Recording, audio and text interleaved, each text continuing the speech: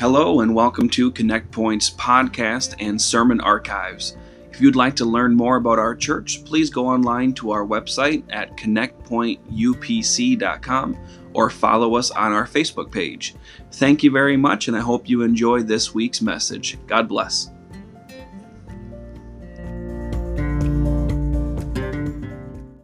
Twist my arm to go to church. I'm glad that I'm not here tonight because of guilt.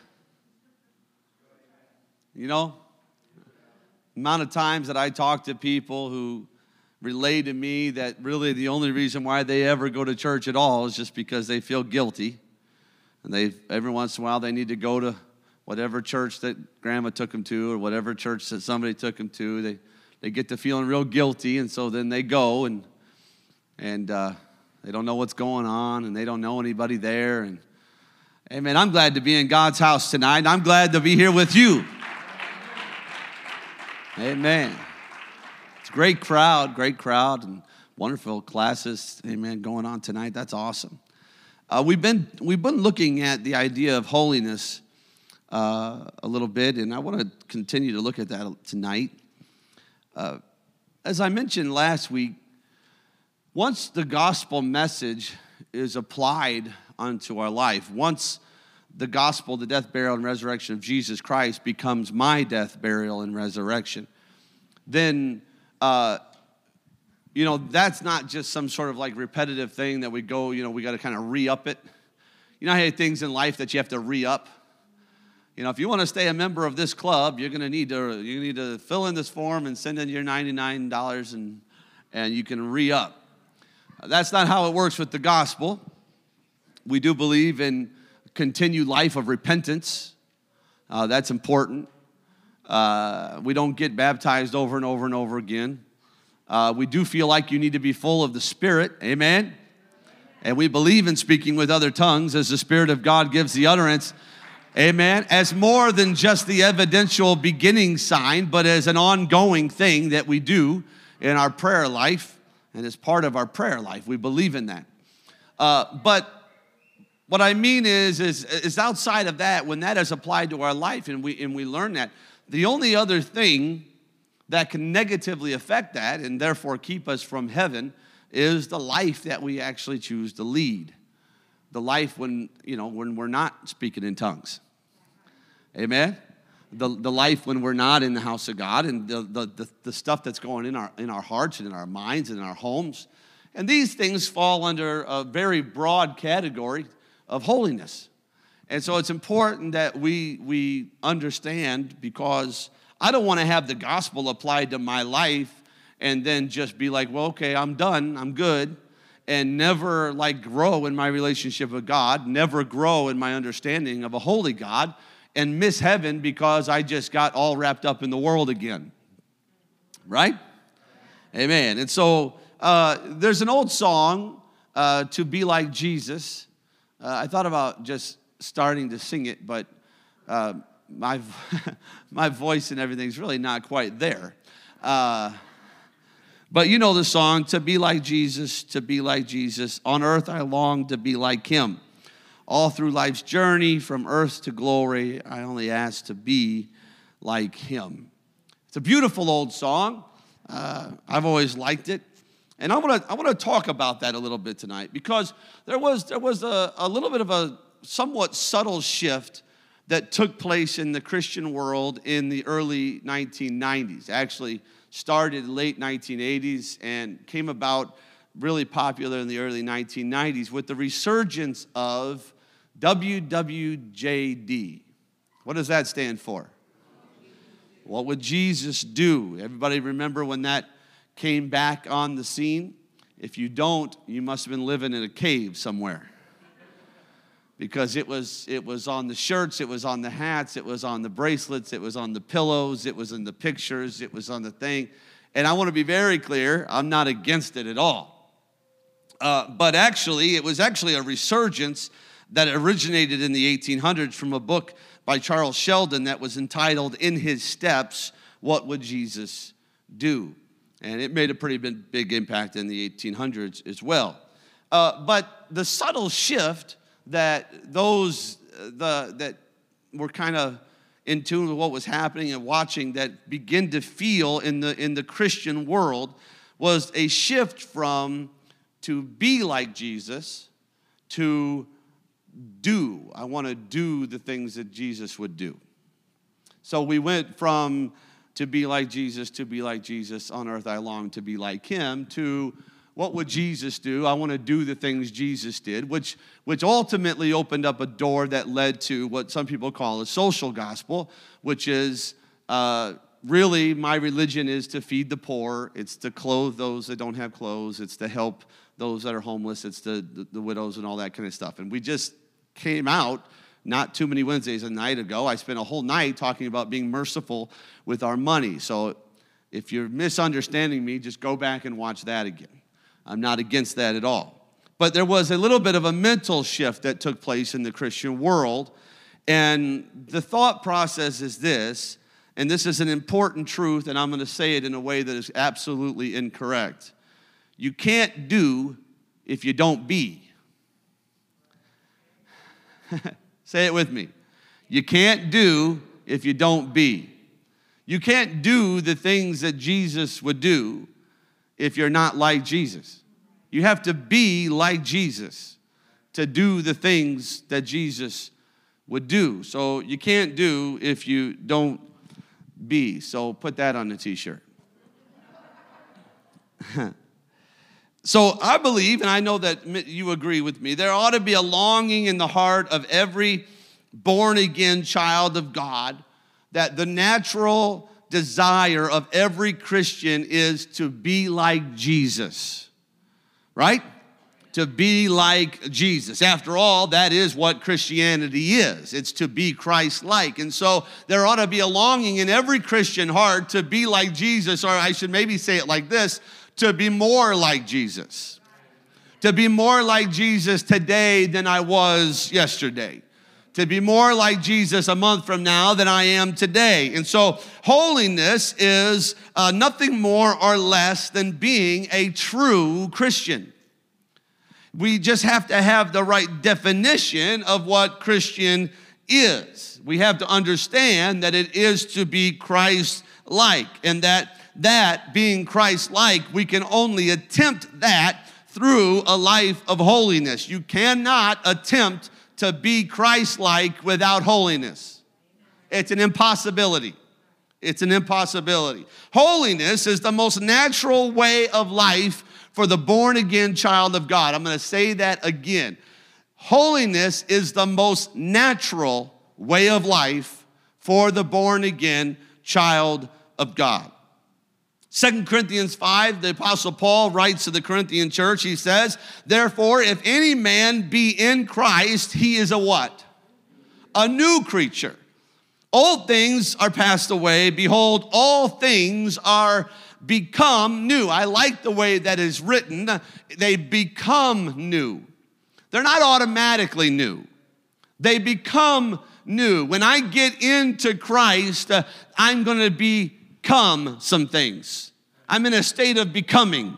I'm not automatic. When a person gets baptized or filled with the Holy Ghost, they don't just all of a sudden become a holy person. They don't just all of a sudden everything that they struggle with, or every sinful thing in their life, or every non-Christ-like thing doesn't just automatically disappear. We all understand that, right? We don't just become perfect human beings. So we're becoming, amen, all things are becoming new, but we also have to understand that that is and should be a reality of anyone who is in Christ Jesus, that we are a new creature. The old things do have to pass away. I believe that in baptism and in the Holy Ghost, I believe there is a real death, and I believe there is a resurrection, and I do believe the sinful things do die. The problem is not that the gospel doesn't work. The problem is that we just dig them back up again. Amen. Amen. And we all can nod at that because we know that's not the only time that thing's been dead and we went and dug it up again. There are some issues in our life that we have almost a worn down path to the graveyard, so to speak, that every time we kill it and put it under the blood and bury it, amen, we know exactly where the shovel is and we know exactly where the path is to go dig that thing up again. The Bible says that old things are supposed to pass away. They're supposed to be dead. Leave them dead. But it follows it up with the understanding that, behold, all things are becoming new. And so there is this process that we go through, and the goal is that we become everything that our new man is supposed to be.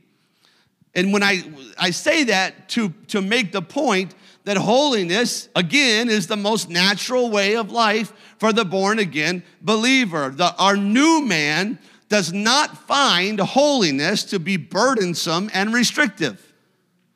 Your new man loves holiness. If there's a part of you that doesn't like it, it's the old man. Amen? Your new man wants holiness.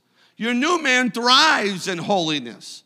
The new being, the new things that God is doing in your life feed off of holiness, are strengthened and encouraged by holiness. If there's pushback, it's from the old man. If there's resistance, it's from the old man. The desire for the pleasures of sin, amen, are supposed to be replaced and are replaced by the new man, by a longing to please Jesus. Amen. So for this lifestyle to work, and that's what it is a life. It's a way of life. It's a way of life. It's not a set of rules. Holiness is a way of life. It's a biblical way of life that's patterned after the Word of God. There's no set of rules that could cover it. There's no way I could hand you a handbook called Holiness and say, you just study this and memorize this and mimic this and you'll be holy. I couldn't give it to you. Right? And so we see that for it to work, our spirit must be right. That I cannot have a carnal spirit, some sort of a sour spirit, a bitter spirit. These things can't be allowed to be in me. If they are, holiness is not going to be there. The Bible tells us that the right spirit comes when we are filled with the Holy Spirit. I don't need anything additional to that. When I'm filled with the gift of the Holy Ghost, I have what I need for me to have a right spirit. I already have it when He puts His Spirit in me. Amen. Because my spirit is brought into subjection to His Spirit. Amen.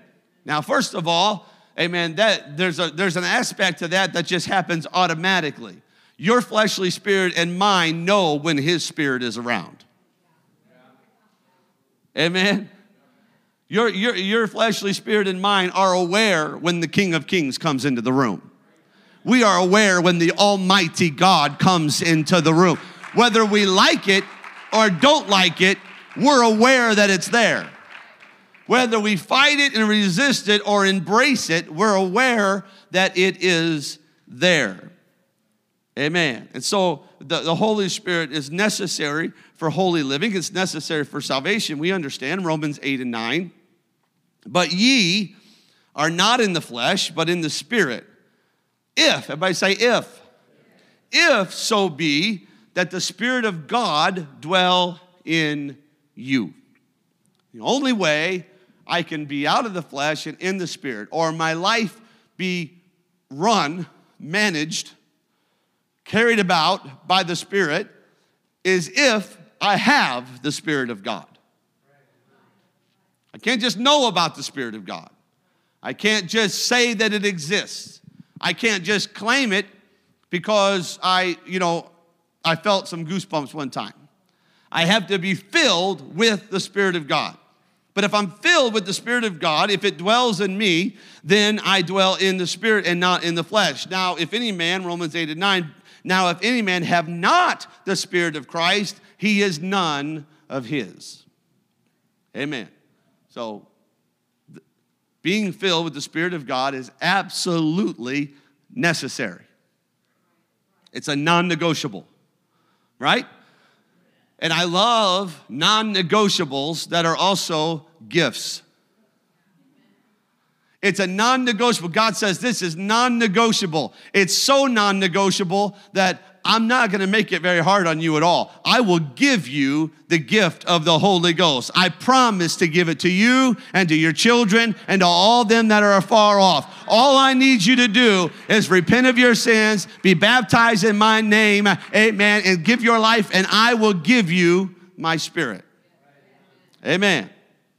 And with the Spirit of God, we can live a life of victory. Everybody say victory. How many want to live a life of victory? I want to live a life of victory. Romans 8, 1 through 2, there is therefore now no condemnation to them which are what? In Christ Jesus, who walk not after the flesh. So I have to be in him. How do I know I'm in him? I'm not following my flesh around every day. My carnality is not dictating all of my thoughts and my activities. If my carnality is dictating my behavior, I'm not in Christ. Because you can't do both of those things at the same time. Right? You can't do both of those things at the same time. So we walk not after the flesh, but what do they walk after? They walk after the Spirit. For the law of the Spirit of life in Christ Jesus hath made me free. Somebody say free. There's the law that is connected to the Spirit of God that is in Christ Jesus, the Spirit of life. When I get in Christ Jesus, that Spirit of life in me, there's a law that says I am free. I am victorious. And what am I free from? Another law of sin and death. There's a law of sin and death that says I'm bound. But there's a law of life in the Spirit of Christ that says I'm free. And which one do I get to dwell in? I get to do the one that the Spirit of God leads me in, or the one that my carnality, my spirit of the flesh leads me in. Right? So this law of the Spirit of life in Christ, this helps me have the correct attitude in living for God. It keeps my outlook positive.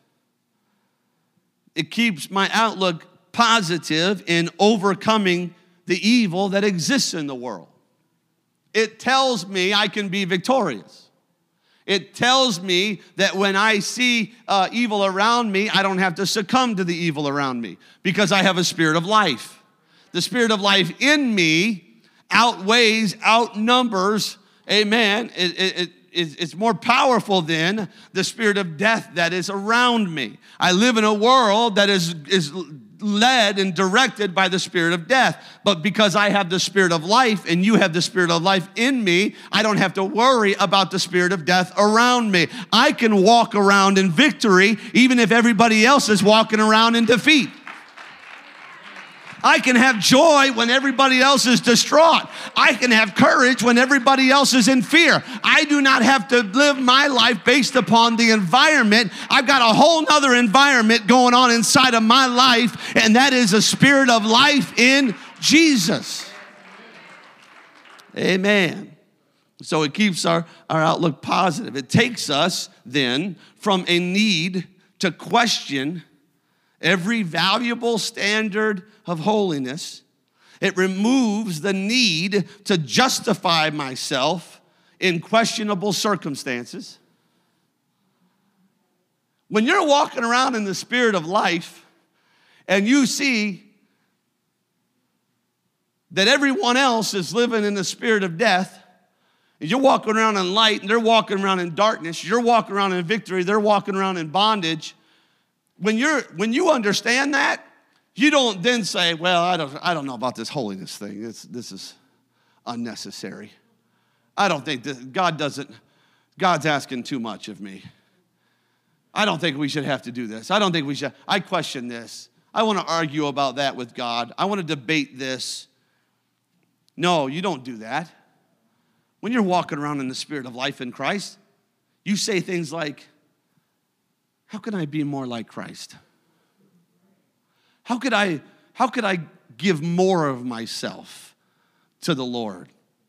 What could I do today that would glorify God? What could I change? What could I work on today? How much of a better person could I be today? What could I surrender to God?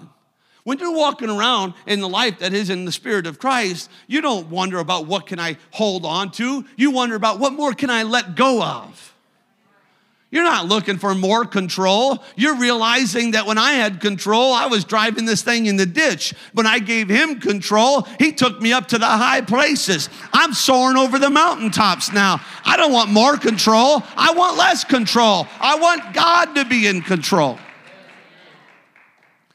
We become focused more on what we can do and less on what we can't do. Now, I say that, but you know it and I know it. You can do whatever you want to do. Right? We don't have a bunch of private investigators following you around. I don't get weekly reports from 30 different private investigators just sitting there with their, getting on your history. We haven't tabbed your phones. I'm not the U.S. government. I'm just saying. We're not watching every move you make. That's not what this faith is about. That's not a relationship with God. If somebody has to sneak around, follow you, see what you're doing, and then beat you over the head when you make a mistake, that's no relationship. Amen. And so you can do whatever you want, but just so we understand kind of the principle of the matter is that when you begin to walk around in this spirit of victory, you got the Spirit of God in you, and you're pursuing after God, and you want to be more like the Lord. You want to be more like Jesus. To be like Jesus on earth, all I want, all I long for is to be like him. When that is what you do, you're not sitting there talking about how we can't do this and we can't do that, and the church says we can't do that, the pastor says we can't do that. No. You're celebrating what you can do. I can live a life free of addiction. I can live with joy in my heart. I can lay down at night with peace and wake up in the morning and have peace. I can have confidence that things are going to go well for me today, that God is with me today, that the devil can't destroy me today. I have victory before the battle even starts. Why? Because I'm walking around with the Spirit of the Almighty God in me, and I'm pursuing him. Amen. And so a victorious life, amen, in Christ, and a victorious life of holiness is possible if we keep our attitude right and maintain a right spirit. A right spirit. Amen. A right spirit. A right spirit is one of those things that keeps us in tune with one another, but it also keeps us in tune with God. Interesting little thing here. If you have a problem being in right spirit with your fellow man, you're going to have a problem being in a right spirit with God. Amen. In fact, not to pull back the curtain too much on pastoring, but usually if somebody is just having a problem with everybody, I don't really have to have a vision. You're probably having a problem with God. Right?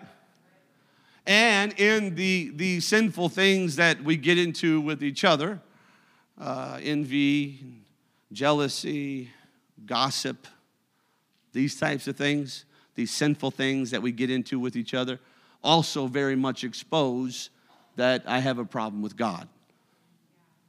But we don't have to live that way. We don't have to live that way. We can have a right attitude, and we can maintain a right spirit when we pursue a holy God. See, we can't forget that holiness is not man's creation. Holiness is not a man-made concept. It's not a religious concept. It wasn't a group of people that got together and decided we should come up with something and call it holiness. Holiness is from the Lord. Holiness is from the Lord. Not in the sense that God even just created the idea of holiness, in the sense that God is holy. And everything that has ever been holy outside of God only got that way because it got closer to God. Everything that ever became holy only got, you can't get holy any other way. There's nothing else that you can do to get holy except get closer to Jesus. 1 Peter 1:15 and 16, but as he which hath called you is what? Holy. So be ye holy in all manner of conversation, because it is written, be ye holy, for I am holy. Be ye holy, for I am holy. One of the great attributes of God is that of his holiness. Holiness is his very nature. It's the essence of his being. If you don't really understand how holiness relates to God, I'll say a phrase that will help you understand it, because our world thinks they understand this phrase today. God is love. Right? It's a beautiful thing, God is love. Not a whole lot of people on the earth today that want to argue that. You say God is love, most of the time, you're not going to get any pushback on that at all. God is love. Now, they may have a messed up view of what love is. They may have a really messed up mindset on what that means, that God is love. But just as much as people just automatically connect love with God, holiness is the same way. God is holy. Amen. It's just who he is. It's the essence of his being. 1 John 1:5, it tells us that God is light, and in him is no darkness at all. Amen. God is holy, and in him is nothing that is unholy or sinful or unrighteous at all. He doesn't have a dark side. He doesn't have a hidden agenda. Right?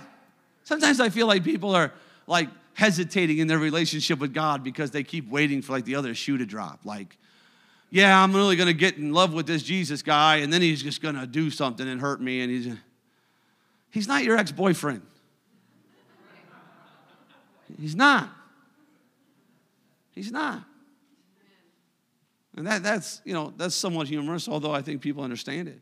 He's also not your abusive parent. He's not. He's not that friend that you thought was your very best friend that stabbed you in the back. He's not that. We got to quit pulling him down to our relationship levels. He is holy. He's light, and in him is no darkness at all. He can neither sin nor, hear me now, he can neither sin nor tolerate sin. Now, we like the first part. I understand. The first part we like, God can't sin. Well, that's good. God shouldn't be able to sin. I've always thought that if they're going to be a God, they shouldn't be sinning. We like the first part, God can't sin. But the truth of the matter is, he can't, because he's holy, he cannot tolerate sin. Amen. He's holy, and only God is truly holy. He is the only source of absolute perfection, right? It is not because God is all-powerful and man is limited. That's not the separator between us. It's not like, well, he's God, he's all-powerful, and I'm man, and I'm limited, so that's the thing that separates us. No, the thing that separates us is he's holy and we're sinful. That's the thing. And that's important for us to understand, because if it was just his almighty power and our limited ability that separated us, we would never have any hope of getting close to the Lord. I would never be able to say, well, if I can just grow in my power a little bit, if I can work real hard and become almighty, I can get close to the Lord. Right? We would never be able to do that. But because that's not the separator is he is perfect holiness and I'm sinful. That means that as I repent of my sins, die out to my sins, and pursue his holiness, I can actually close the gap visually, so to speak, between me and God, and I can become closer to Him and be more like Him. Amen. The only way to become holy is to go to the source of the holiness. Trying to live holy in our strength, trying to live holy in our understanding, trying to live holy because we read a book on holiness, and there are some really good books on holiness that you probably should read. But I'm just saying. Trying to be holy and live holy because of things that I can do myself is just going to bring frustration into my life. Amen? It's just going to bring frustration and defeat. He's just going to keep losing. Amen? David didn't say, you come at me in sword and shield, and I come at you in the name of David. Right? And he didn't say, I come at you to the Goliath, I come at you, you come at me with sword and shield, and I come at you in the name of King Saul. He said, I come to you in the name of the Lord. Right.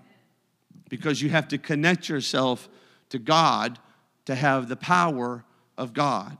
You have to connect yourself to God and His holiness to have holiness in your life. Somebody say amen. Amen. So we go to the source. You remember when God speaks to Moses in the burning bush? The bush is on fire. Moses turns aside. He sees it. He goes over to it. And the bush is on fire, but it's not consumed. But the voice of the Lord speaks to him from the bush and says, what? Take off for you're on holy ground. That wasn't holy ground until God showed up. But when God showed up, the dust of the earth became holy. Just like I'm the dust of the earth. I don't just become holy someday, but when God shows up, oh hallelujah. When God shows up, this old dust of the earth can become holy. Amen. The fire didn't do it. The presence of God did it. Amen. Only the presence of God can change a sinful man into a saint of God. Under the law of the Old Testament, man became righteous by doing righteous things. They fulfilled the law. They did righteous things that brought righteousness. Under grace, man can be righteous because they have been made righteous. Right? Have been made righteous. It is our responsibility to bring ourselves under the influence of the Holy Spirit. From the very beginning, you will not be filled with the gift of the Holy Ghost if you don't want it. Absolutely not. You have to want it. In fact, a lot of times when evangelists and people come through, they'll even take it down even to a more basic level, and they'll even say, you're not going to speak in tongues if you're standing there with your mouth shut. Anybody ever heard an evangelist say that? You have to open your mouth. Now, and I've seen them before. I've seen them. You cannot get the Holy Ghost with your mouth shut. You got to open your mouth. But you know what that is? It's actually faith. It's actually faith. They're just like, oh, okay. And then you're like, put a little breath in that. And then you say, tell the Lord you love Him. Say something. Do something. Show a little involvement here. Right? He is not just going to take over, and you're not going to be filled with the Spirit of God. And so it is my responsibility to bring myself under the influence of the Holy Spirit. When I get it the first time, and every other time I get it, and when I'm not speaking in tongues, but I'm still want to be under the influence of the Holy Spirit. Right? Amen. We're not only under the influence of the Spirit when we're speaking in tongues, we are in Christ. We are in Christ. He is with us 24 hours a day. So I don't have to be speaking in tongues to be led by the Spirit. Right? Amen. If you've ever been out, if you've ever been going through life and you felt, amen, that the presence of God say, you need to do this. You need to go talk to that person. You need to call this person or whatever. That's the Spirit of God who you are in, and He is in you directing your path. You weren't speaking in tongues 5 seconds before that happened. But it's the Spirit of God directing us. And so if I want to be under the influence of the Spirit of God, I must show that desire. I must want that. And one of the ways I show that desire and I want that is by pursuing God on a regular basis. I show my pursuit of God by my activity, by my decisions, by the things I do, by the places I go, by what I think and what I speak. And the more I try to be like Jesus, the more I'm showing my desire to be under the authority and the influence of the Spirit of the Almighty God. If you're cold and there's a fire, you get closer to the fire, right? You're cold, there's a fire, you get closer to the fire to become warm. If you are unholy, you can get closer to Jesus and become more holy. It's not super complicated, really. It's really about daily decisions that I'm making. It's daily decisions. If I want more holiness in my life, then when I wake up in the morning, I have to decide to pursue after Jesus today. I have to decide to spend some time in prayer. I have to decide to open my Bible and read my Bible. I have to decide about which radio station I'm going to put on in the car, or which CD, or which, for your new cars, whatever you got programmed into that computer in the dash. I have to decide what I'm going to allow into my brain today. I have to decide the conversations I'm going to have with my coworker or not have with my coworker. Does everybody get what I'm saying? I have to make decisions to say I want to pursue after God because I have a desire to be more holy. I want to be more like Jesus. Now, you know, if you're cold, you get closer to the fire. You know, the physical result of getting too close to the fire is that you get burned. And I mentioned this already a little bit, but this is what I think scares some people, that they think, well, if I go all in, I'm going to get burned. I like this church thing. This is cool. A lot of energy in the room, some friendly people. I'm comfortable there. But if I go all in, they've got this weird fleshly fear that if somehow I go all in with this thing, it's going to backfire on me. I'm going to get burned. But that's the physical result of getting too close to a physical fire. Let me tell you, the spiritual result of getting closer to the fire is that you can become one with the fire. Oh, hallelujah. Look at 1 Corinthians 6, 9 through 20. 1 Corinthians 6, 9 through 20. Look at this with me. Know ye not that the unrighteous shall not inherit the kingdom of God? Don't be deceived. Neither fornicators, idolaters, nor adulterers, nor effeminate, nor abusers of themselves with mankind, nor thieves, nor covetous, nor drunkards, nor revilers, nor extortioners. None of these people are going to inherit the kingdom of God. And such were some of you. Somebody say amen. And such were some of you. But ye were what? You were washed. You were sanctified. You gave yourself to God, and he set you apart. But you were justified by the name of the Lord Jesus and by the Spirit of our God. My justification comes from him. It comes from him, what he's done. I didn't die on Calvary. He died on Calvary. I'm justified by his sacrifice, not my sacrifice. Amen. By his, it's the grace of God. And so the name of the Lord Jesus and by the Spirit of our God, all things are lawful unto me, but, somebody say, but all things are not expedient. Everything's lawful, but everything's not good. Everything is lawful, but everything's not healthy. Everything's lawful, but everything doesn't get me closer to a holy God. It doesn't get me closer to a holy God. All things are lawful for me, but I will not be brought under the power of any. Oh, hallelujah.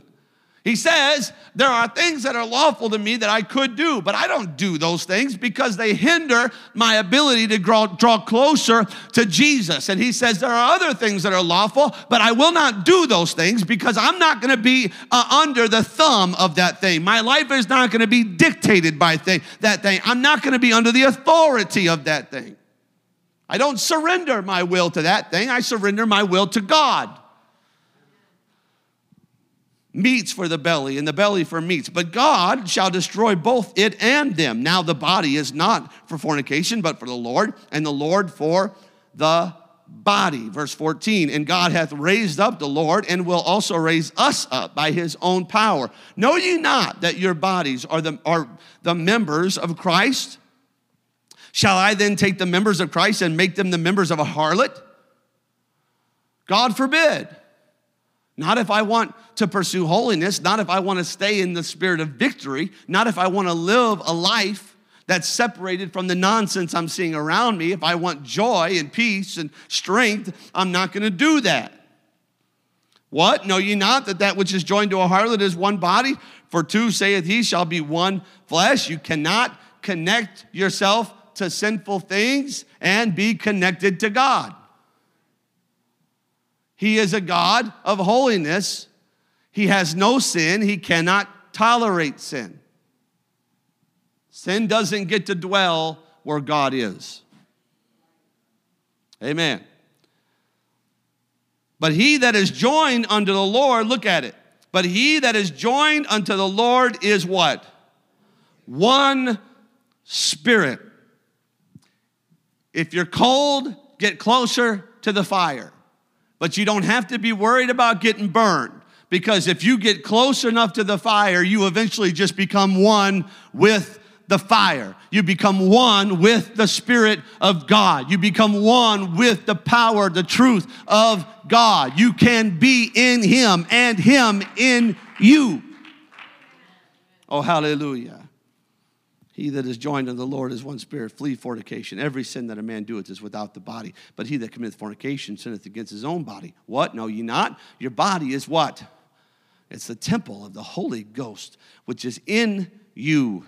The Holy Ghost is in you, which ye have of God, and ye are not your own, for we are bought with a price.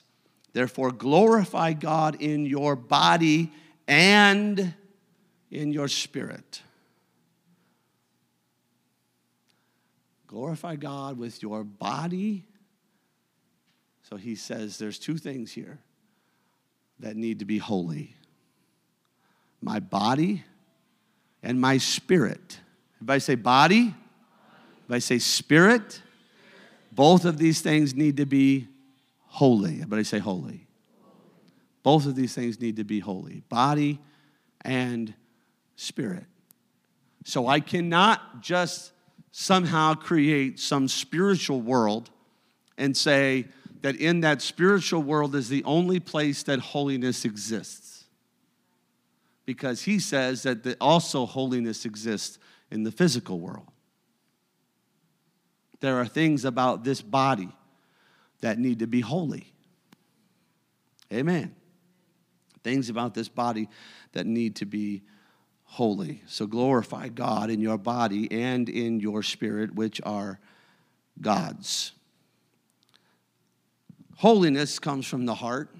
If I say the heart, the feelings, the will, the intellect, how you feel, what you think, what you do, that's who you are. It's the heart of a person.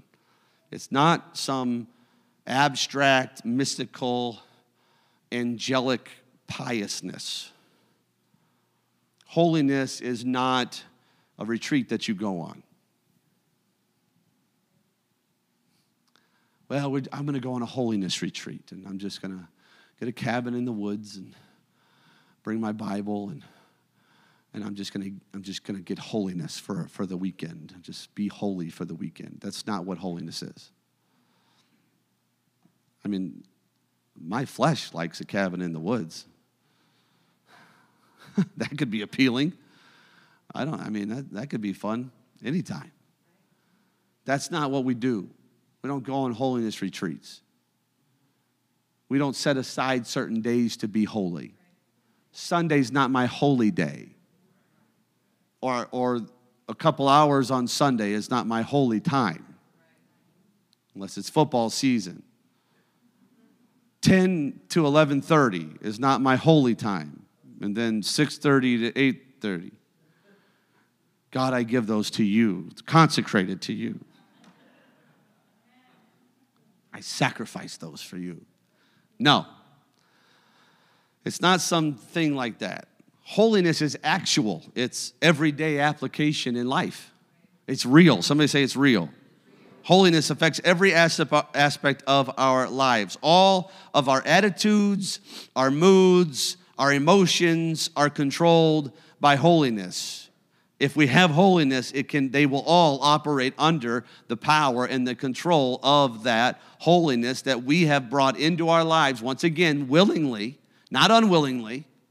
It wasn't forced upon me. I wanted to be more like Jesus. You wanted to be more like Jesus. You pursued it, and therefore your attitudes and your moods and your thought processes, your conduct and your speech and your dress and your recreation and what you put on your body and what you put in your body and what you let in your mind and what you let in your heart and what you let in your marriage, all of these things are under the influence of the Holy Spirit of God and the holiness of God that I pursued after because I wanted that more than anything in this world. It affects every aspect. The heart is the dwelling place of our emotions. The Christian life is an expression of what dwells in our heart. My life is an expression. It's showing people what's on the inside. Amen.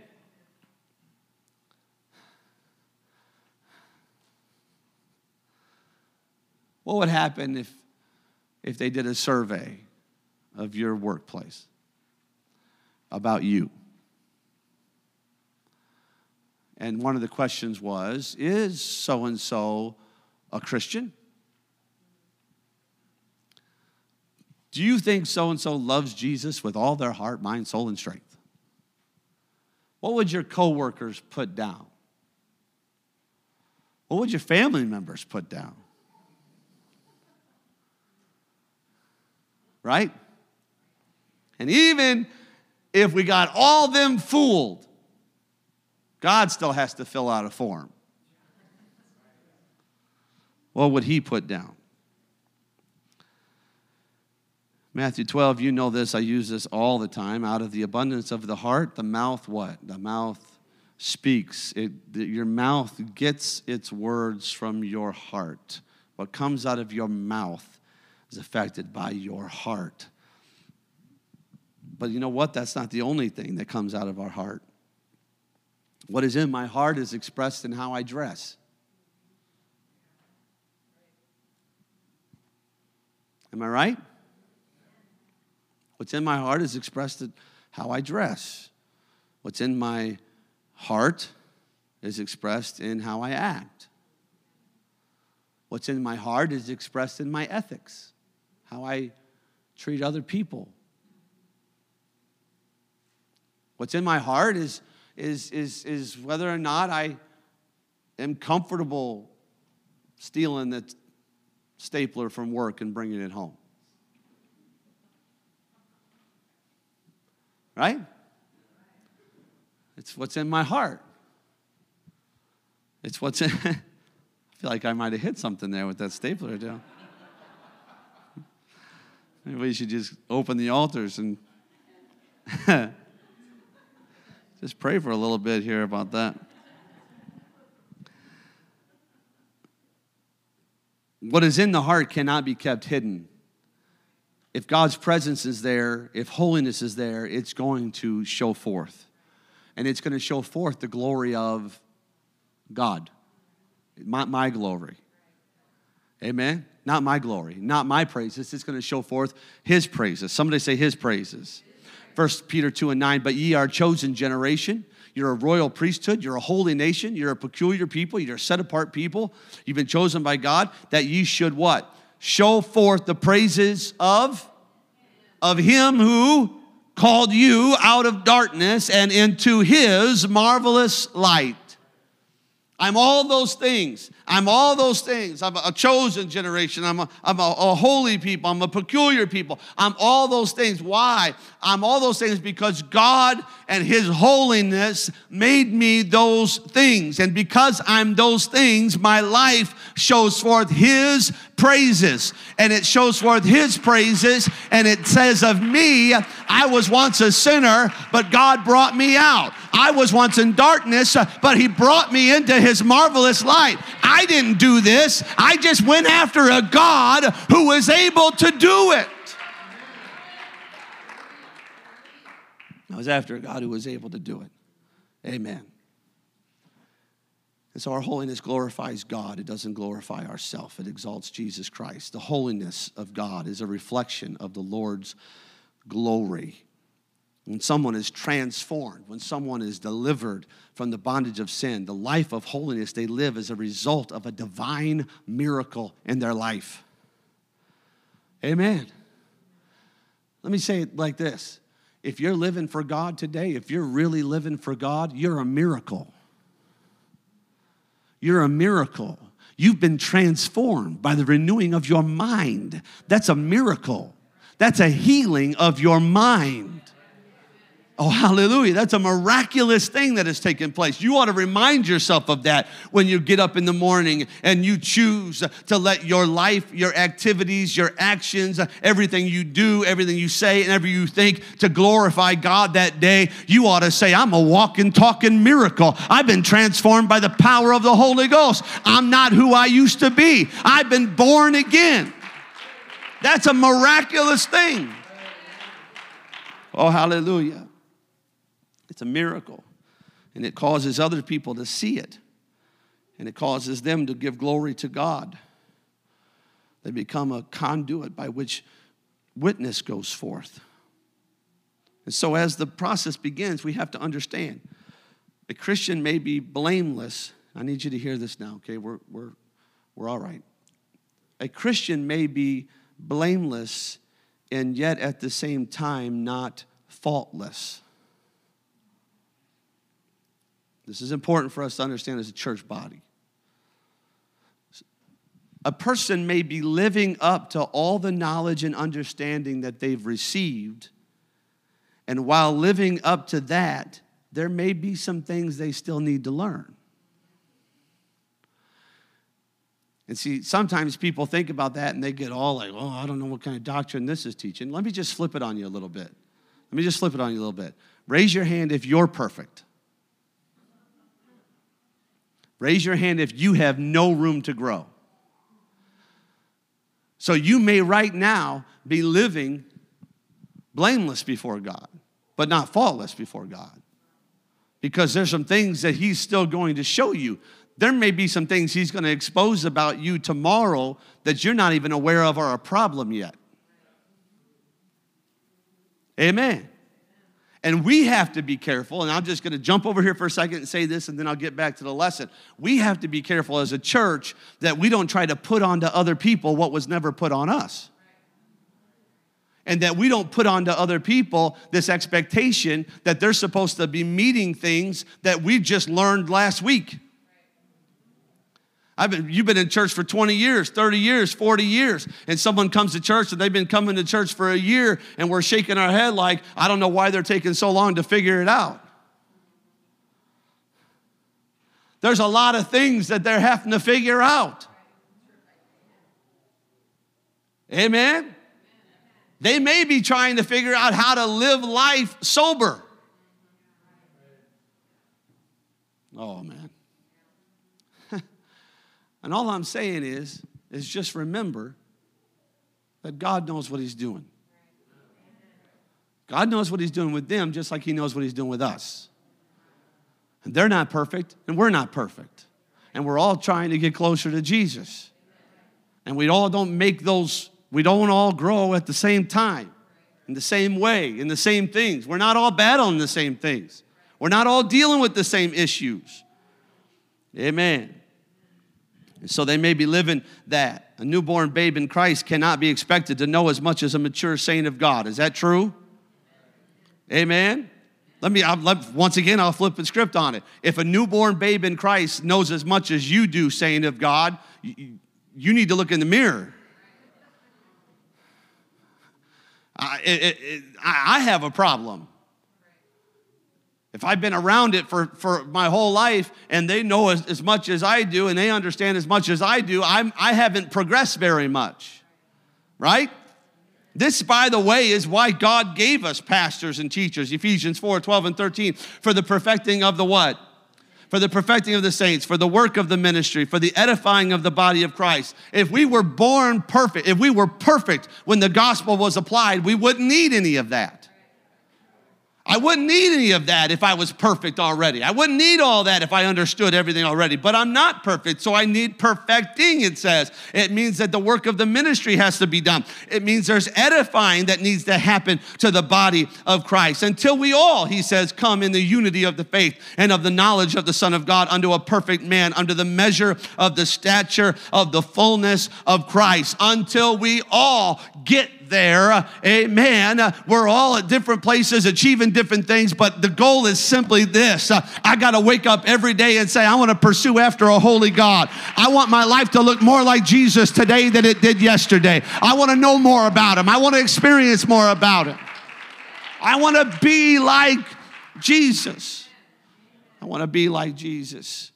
And so as Christians, we must maintain a desire to be perfect and to seek God's will. I want that. I should be pursuing after that.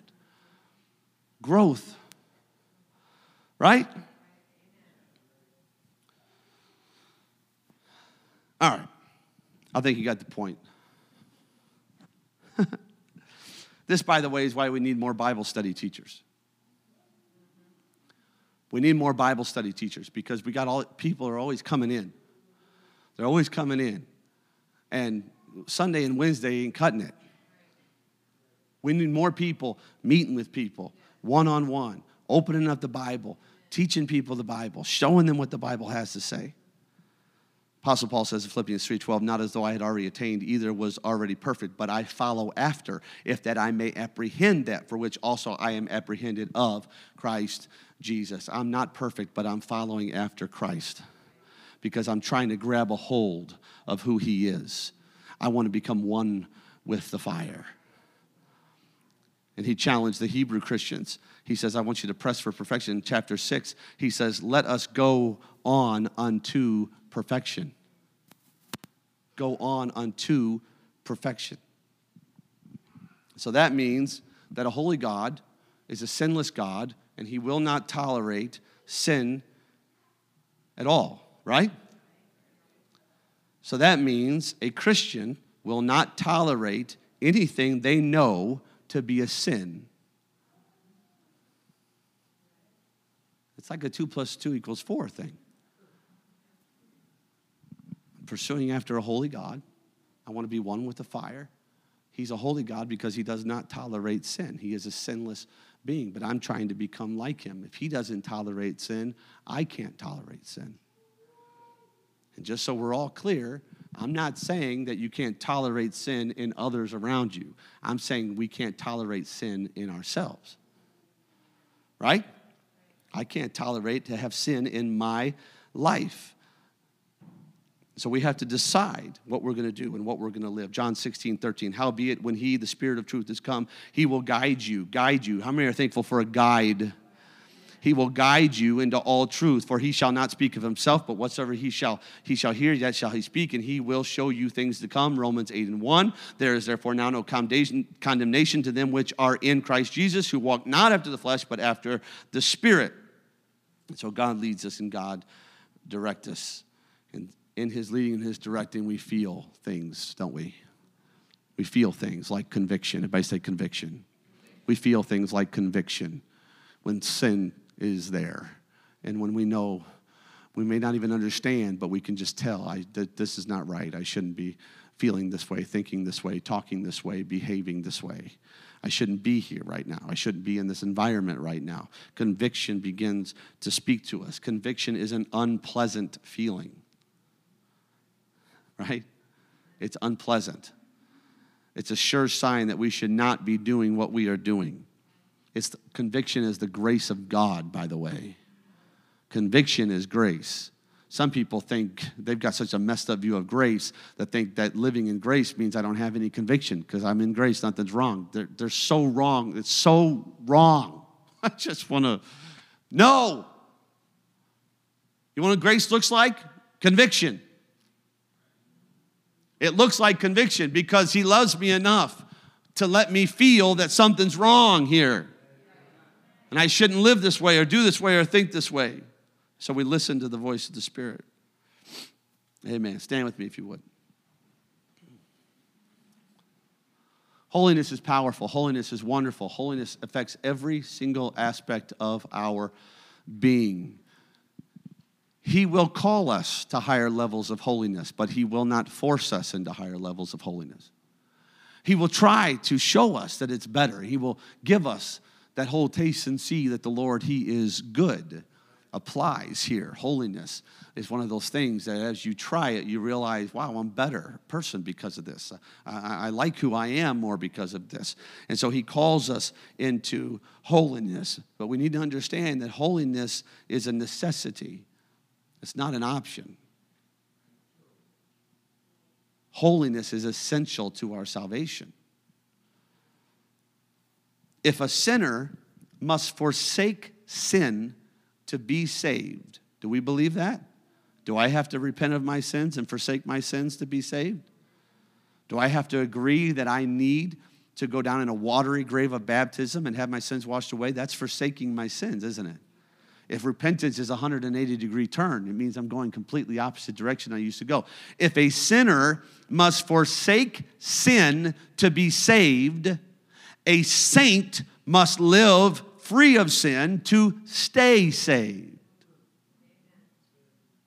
I'm glad I still have repentance, and I'm glad the blood still flows, but I can't just accept sin into my life and live in sin and think I'm saved.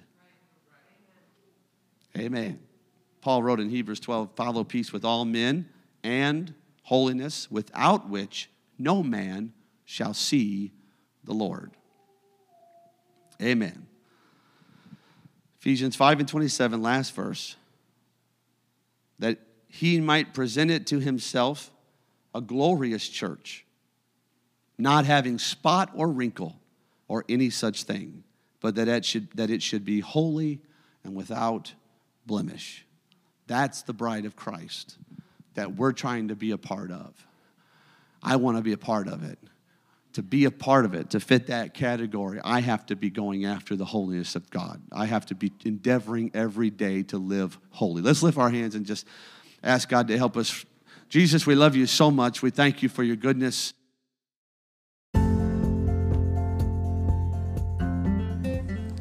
Thank you for listening to our podcast this week. We hope you enjoyed this message. Remember, if you would like to find out more information about our church or to contact us, please go online at connectpointupc.com. And also don't forget to subscribe in your podcast app so you will be automatically notified of new episodes. Thank you, and we hope you have a great week.